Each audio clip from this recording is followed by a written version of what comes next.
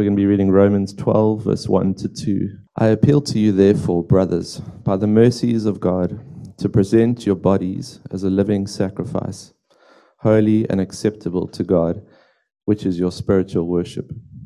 Do not be conformed to this world, but be transformed by the renewal of your mind, that by testing you may discern what is the will of God, what is good and acceptable and perfect.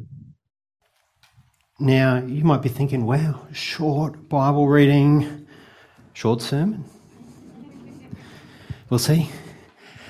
Hey, I don't normally start this way, but I just want to say I have had 2 negative COVID tests in the last few days. You might notice I'm losing my voice. So I just want to, if that's going to be distracting for you, I'm pretty confident I'm COVID negative. I haven't did the percentages on 2 tests and how probable mine were. It's about 99.6% that I don't have COVID if I poked myself properly. All right, we are in Romans chapter 12 to 16 for this term, and it's really this wonderful passage explaining righteous living. Now, last week we looked primarily at verse 1 of verse 12. Today we're looking primarily at verse 2 of chapter 12. We will speed up as we go a little bit.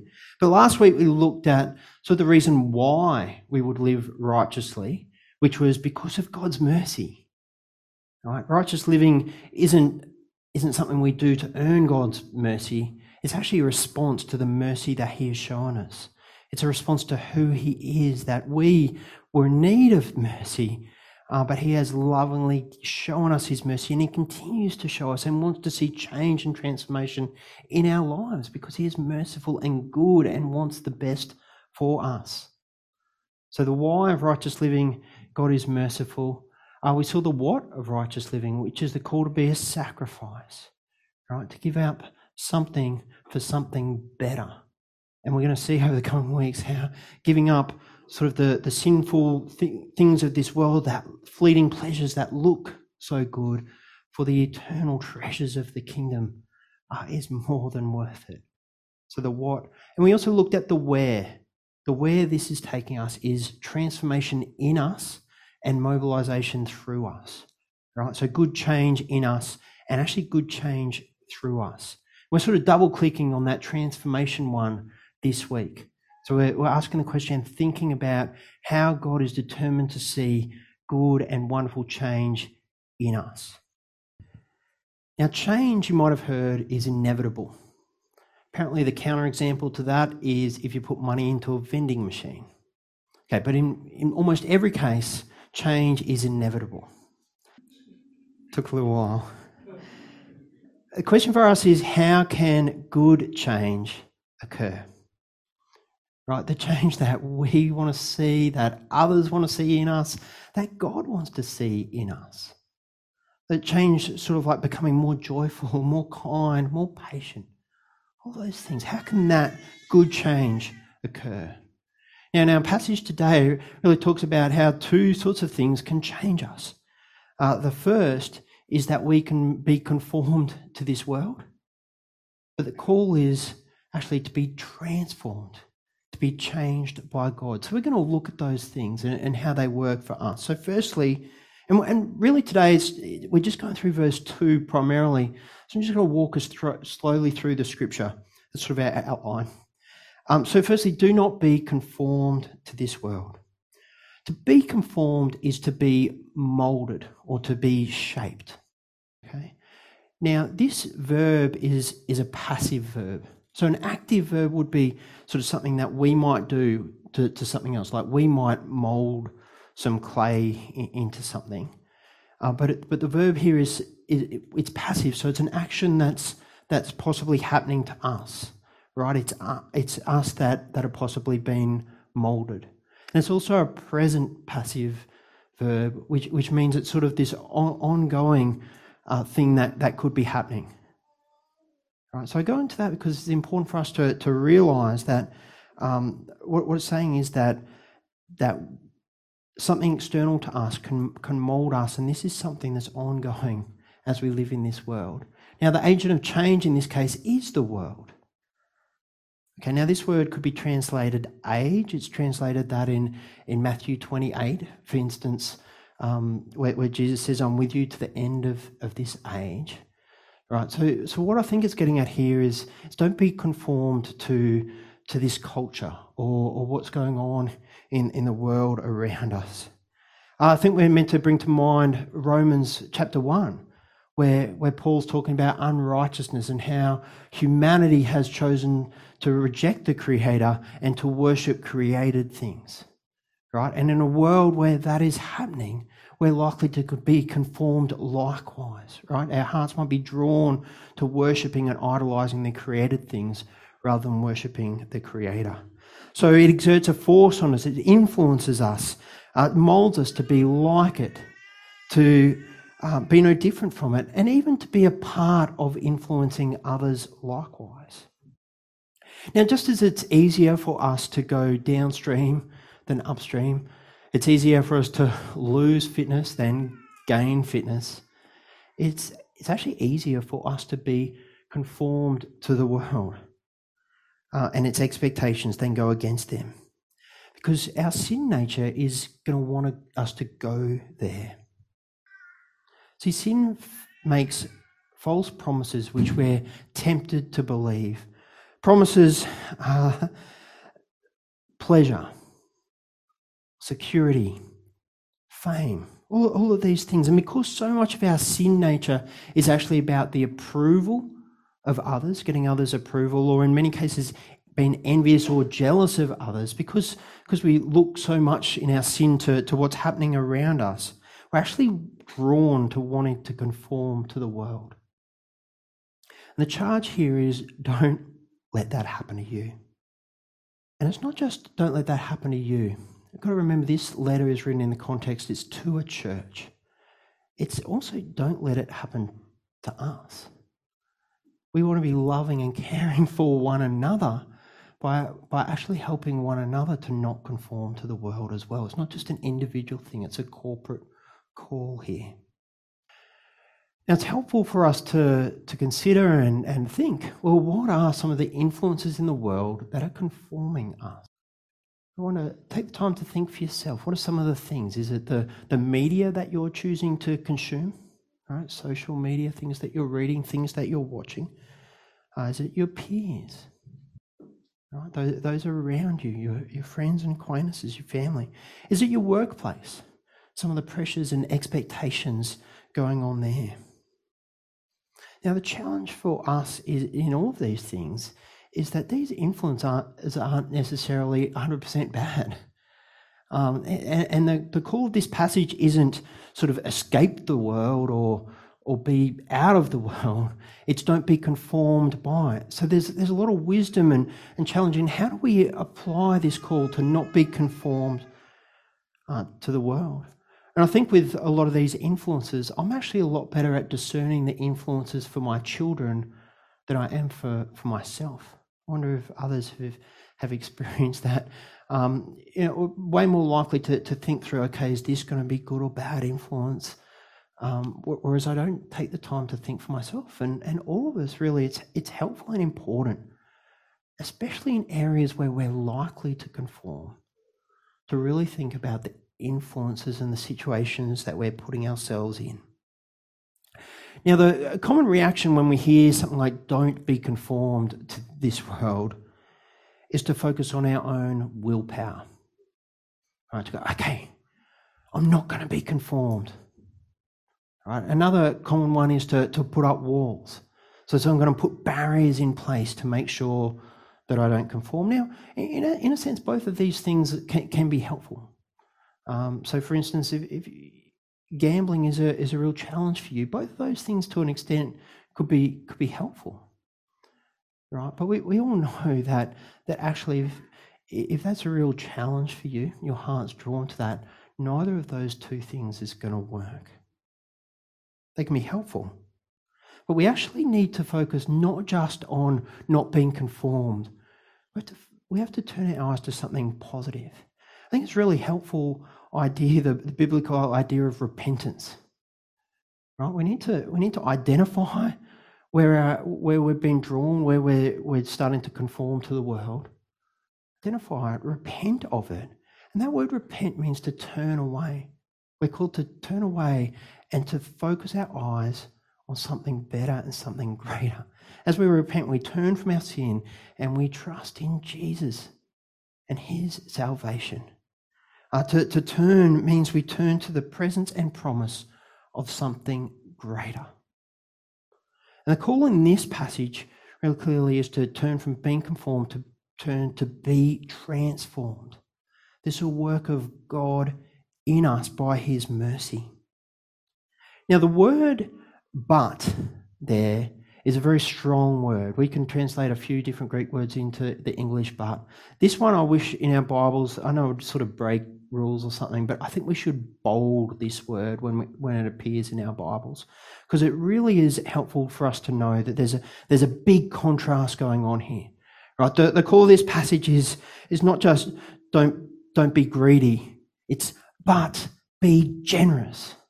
And it's not just don't be lustful, but be pure and faithful. Not just don't be self-interested, but love others. Okay, there's a call, don't conform, but be transformed. It's not just the absence of something negative, but it is the presence of something positive.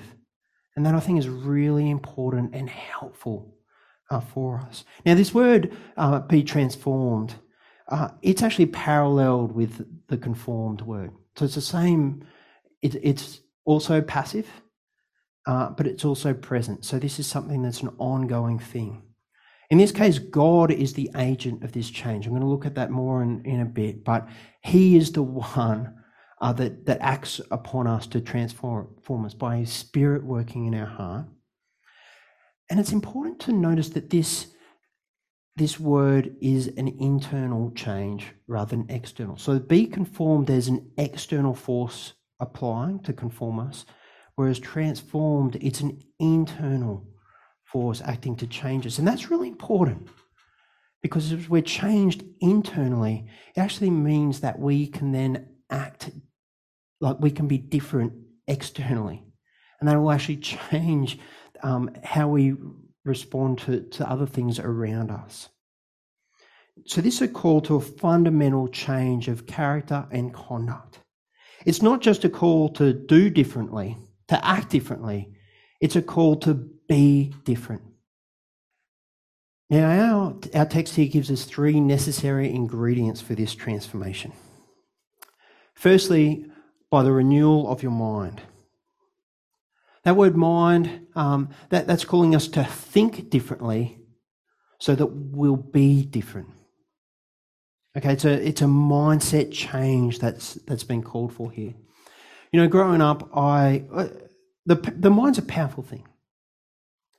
Growing up, I disliked intensely tomatoes. I might have shared this story before, but I would pick tomatoes out of anything. And I tell you, I have such a nose for it. It could be the tiniest skerrick of tomato, and it would not be allowed to enter my mouth, my stomach. I just strongly disliked tomatoes. And I was in a situation where there was just no real food that wasn't contaminated with tomatoes to eat when I was a teenager. It's like, what do I do? Because as a teenage boy, you're like, man, if you're not eating at that moment, you're going to be dying within an hour or so.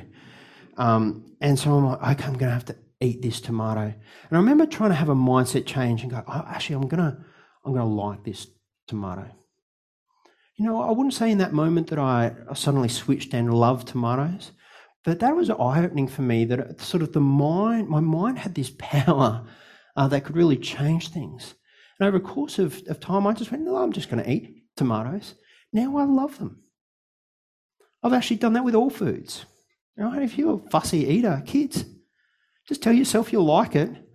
Within a few weeks and months, you will love it. Life is so much easier when you like all foods. The mind is a powerful thing. But the call here is to have a renewed mind. Now this is important. This is a call for what comes naturally to us to change. Right, so this is a call of a mindset change where what might come naturally in our sinful nature might be greed. Is actually there's a call here that generosity might be the natural state of our mind. That's what we might be drawn to and want. So it's different here to willpower. Okay, willpower is about fighting sort of our nature and our inclinations. Right? A mindset change, a renewed mind, is about new and good inclination. Right? It's really powerful and really wonderful. This renewal comes through God's Holy Spirit at work in us. This really is a call to live in light of what Paul explains so wonderfully in Romans 6 and 7. Just want to quickly remind us of that again in verse 6. We know that our old self was crucified with him in order that the body of sin might be brought to nothing, so that we'd no longer be enslaved to sin. Right? We're free from this sinful nature. Verse 11, so you also must consider yourself dead to sin and alive to God in Christ Jesus. It goes on from there to wonderfully explain how we can, and we're called to live righteously, and we can do that in the power of God's Holy Spirit. Right? There's a mindset change that occurs in the Christian, which enables us to say no to that sinful nature and yes to that new nature that God gives us by his Spirit. But the next ingredient there, the next phrase, is that by testing you may discern what is the will of God. I think a lot of us ask the question, what is the will of God? The scripture actually answers this really clearly in a number of points. The will of God in Thessalonians is that we'd be sanctified. The will of God is that we might know Jesus and trust him. The will of God is us living righteously, as Romans 12 to 16 is telling us. The will of God is for us to live and obey in light of all of his promises in Jesus Christ. Now, so many of us, I think, when we see this phrase, the will of God, we think to ourselves, is it God's will that I have this career or that career? Is it God's will that I study this or study that? Is it God's will that I live here or there? Is it God's will that I marry, not marry, this person, that person, those sorts of things? Now, those are all important and helpful questions. But what God has revealed in his word is actually the principles behind the answers to those questions, if that makes sense. So it's not going to tell you what work to do necessarily, but the Bible does call us in terms of how to work and our attitude and perspective towards work. In fact, these following chapters in Romans 12 to 16, it just outlines beautifully and wonderful what is the will of God for our lives. I encourage you to read it. But the key thing in this little phrase is that we're called. So the will of God is the revealed will of God in his scripture, that he wants to see change and transformation in us. This phrase talks about that by testing you may discern what is the will of God. Now this is interesting, the way it's phrased here. The call here is not for us to just know what is the will of God, but is actually to experience it, to test it. And in doing so, I think our minds actually are convinced of the goodness of God's will. So an example of this is when I was 21, I got a job in Melbourne and I moved city. And my new employer put me up for a month in one of those self-contained apartments. And I experienced the freedom of living not under the rules of my parents. And you know one of the first things that I did, or didn't do really? Clean. Like, why would you need to clean dishes until you need to use them? Like, why have my parents been enforcing that this whole time? Right? So I'd cook stuff and just leave it sitting around there. And it was great for a little while until the vermin started visiting. And I also discovered that it's way harder to clean a pan that's been sitting there for a week or two than it is to just clean it straight away. There's all sorts of good things that I'd just naturally been experiencing sort of under my parents' care. Now, in the book of Ecclesiastes, Solomon goes through and experiences all these different things, anything you could experience under the sun. We don't need to do that, because God's will is pretty clear. And the call here, I think, is actually that we're to walk in it, to test that it's good, right, and experience that it's good. So kids, I'd call you to live in light of what the Bible says, and you test it, and you'll actually experience that it's good. Right? A lot of what we look at it and go, so restrictive and so forth. I thought that about my parents and cleaning up. Turns out that life is so much better living God's way. Will you test that? And as you test it, will you see that God's way is good? Okay, our third ingredient, and I've sort of touched on this a little bit already, but what is good and acceptable and perfect. Now, this phrase here, it can be sort of looked at in two ways in this passage, and I think both actually are helpful. One is that what is good and acceptable and perfect is God's will. And as we do that, referring back to verse 1, that's our act of spiritual worship, that God is glorified. Right? So what it's saying here is that as we're transformed, this is good because it glorifies God as good and acceptable and perfect. The other way of looking at this, and I think this is also helpful, is that this transformation that is called for in this verse is good and acceptable and perfect as it applies to us. Right? It's saying that what we're supposed to be as those who've received God's mercy and have been changed into Christ's likeness, that is good and acceptable and perfect. Now here I just want to address a misconception in the Christian life. I think many of us, and this includes Christians as well as non-Christians, sort of think in terms of the Christian story is one where God has been kind in sending his son and saving us from sin. Right? He's kind and he's good in that. And we look forward to when Jesus comes again or when we die, and he is kind, he is good, and it's wonderful. We're in his presence forever in all eternity. But we sort of look at the time between that as being a bit of, look, we've just got to put up with this life as it is. We see these calls to righteous living, and we see this as being a bit restrictive. We've just got to sort of conform to God's will. But this here is saying that it is good and acceptable and perfect. It is good for us to be aligned with his will, to be walking in his way. If God is the creator, then he knows what is good for us.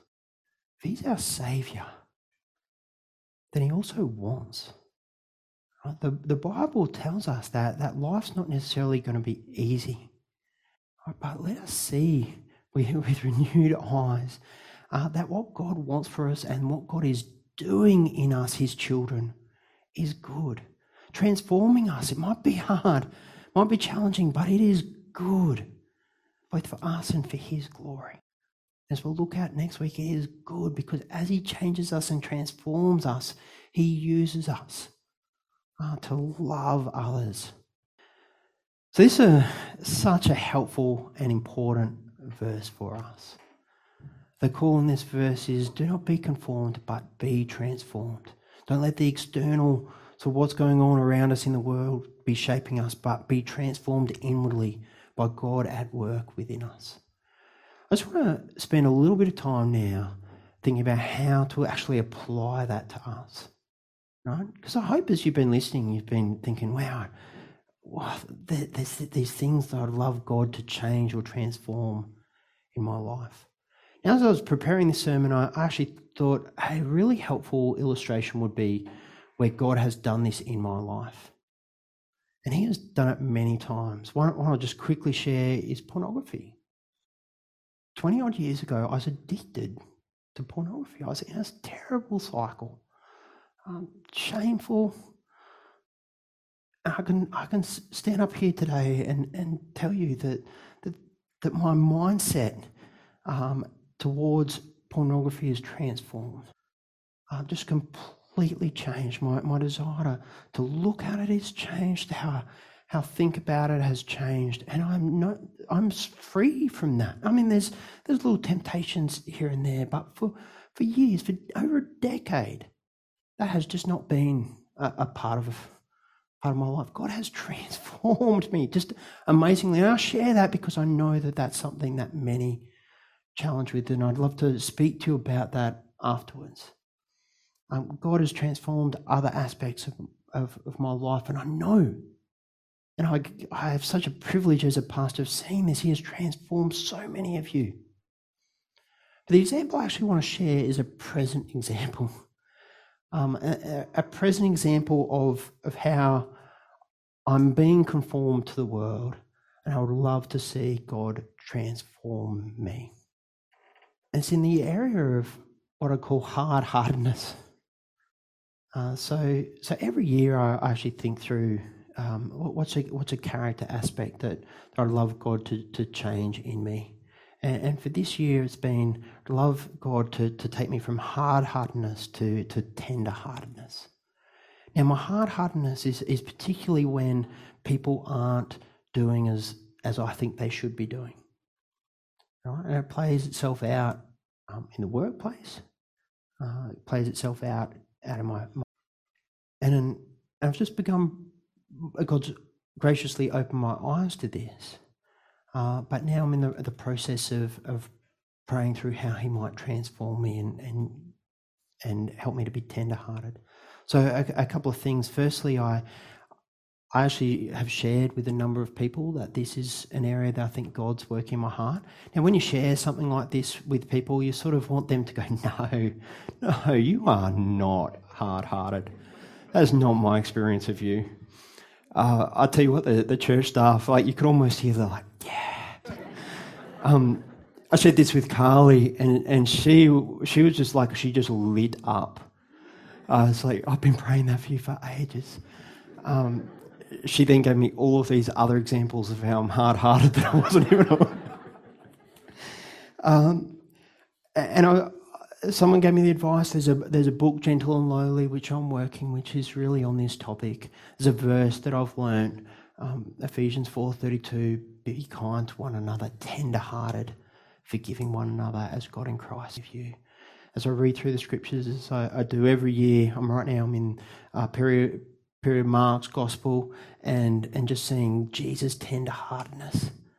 Just saw this past day or two, he's on the way to heal Jairus' daughter, and this woman who's been bleeding comes to him and seeing his tender-heartedness. I know in that situation I'd be like, hang on, I've already got something important I'm doing. So just seeing it all over the place. So I share this because this is something that I'm working through right now. But this is something I want to call each one of us to this year. Right? Will you pray regularly and seek God to transform your heart in some specific way this year? Okay, there's a slide that I'll put up because there's just a few points that I want us to work through in this. Firstly, right now, you might already know what it is that you would just long to see God transform in you. But I just call you to reflect on His Word. There's particularly some passages like Galatians 5, Colossians 3, the second half of Ephesians 4, which sort of parallel sort of being conformed to the world and this idea of being transformed by God. So reflect on the Scripture. How would God want to transform you this year? I call you to humbly ask others. Okay, and it is hard. It's hard to hear that, that is something that needs to be changed, but it's so helpful as others, particularly those around us in your discipleship groups, your community team, those that you're spending time with your family, humbly ask others. And so as you come to, okay, what's the thing that this year I'm asking God to transform in me? I'd actually invite you to share your prayer with others. I find this really helpful. Having others praying alongside of me, asking me how it's going, encouraging me in this.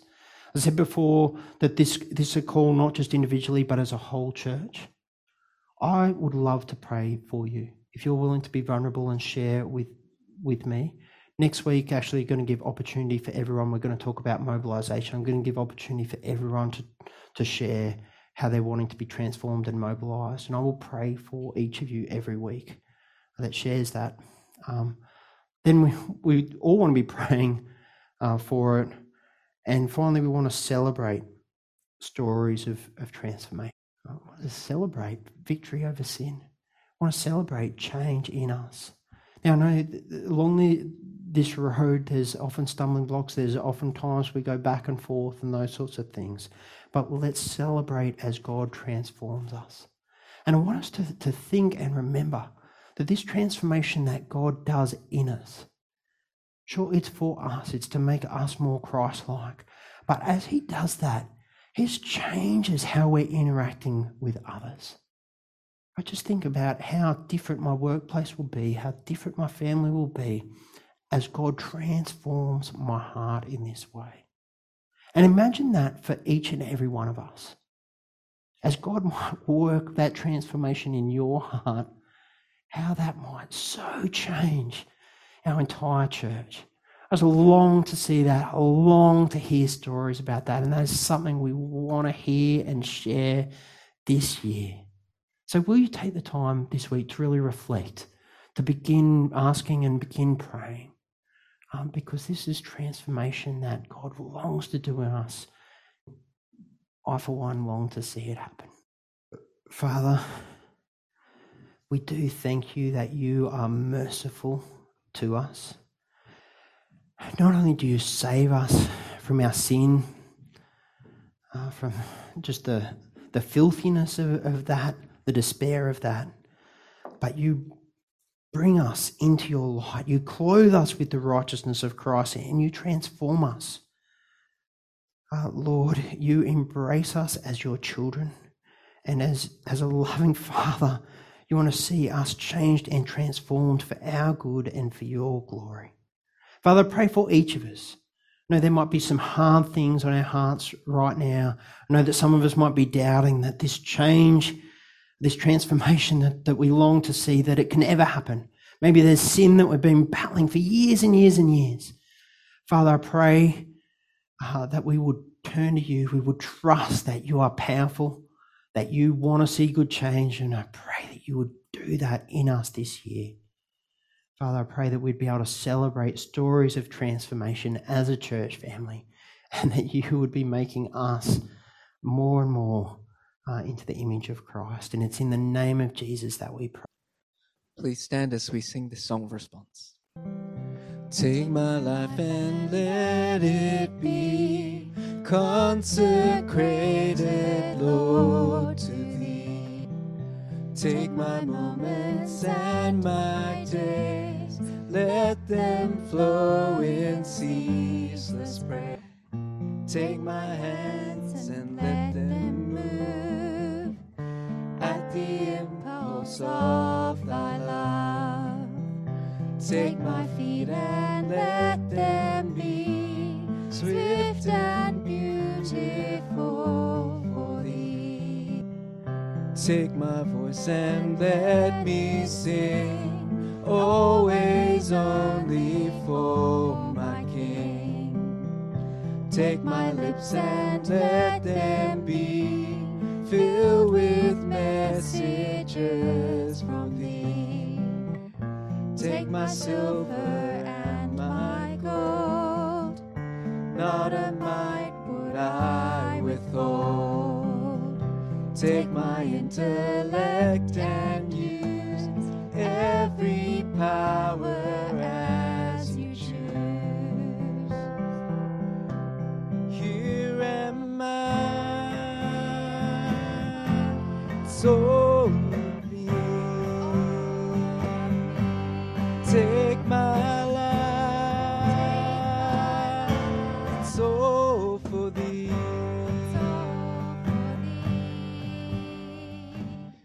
Take my will and make it thine. It shall be no longer mine. Take my heart, it is thine own. It shall be thy royal throne. Take my love, my Lord, I pour at your feet, its treasure store.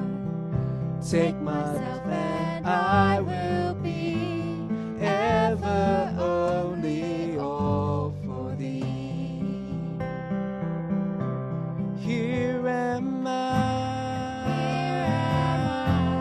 oh me, All of me. take my life, oh for thee. Here am I, oh me, take my life, oh for thee. Take my life and let it be consecrated all to thee. As always, so wonderful to worship the Lord with you. I know there's many on Zoom this morning. We're glad that you could join us and worship along in this way.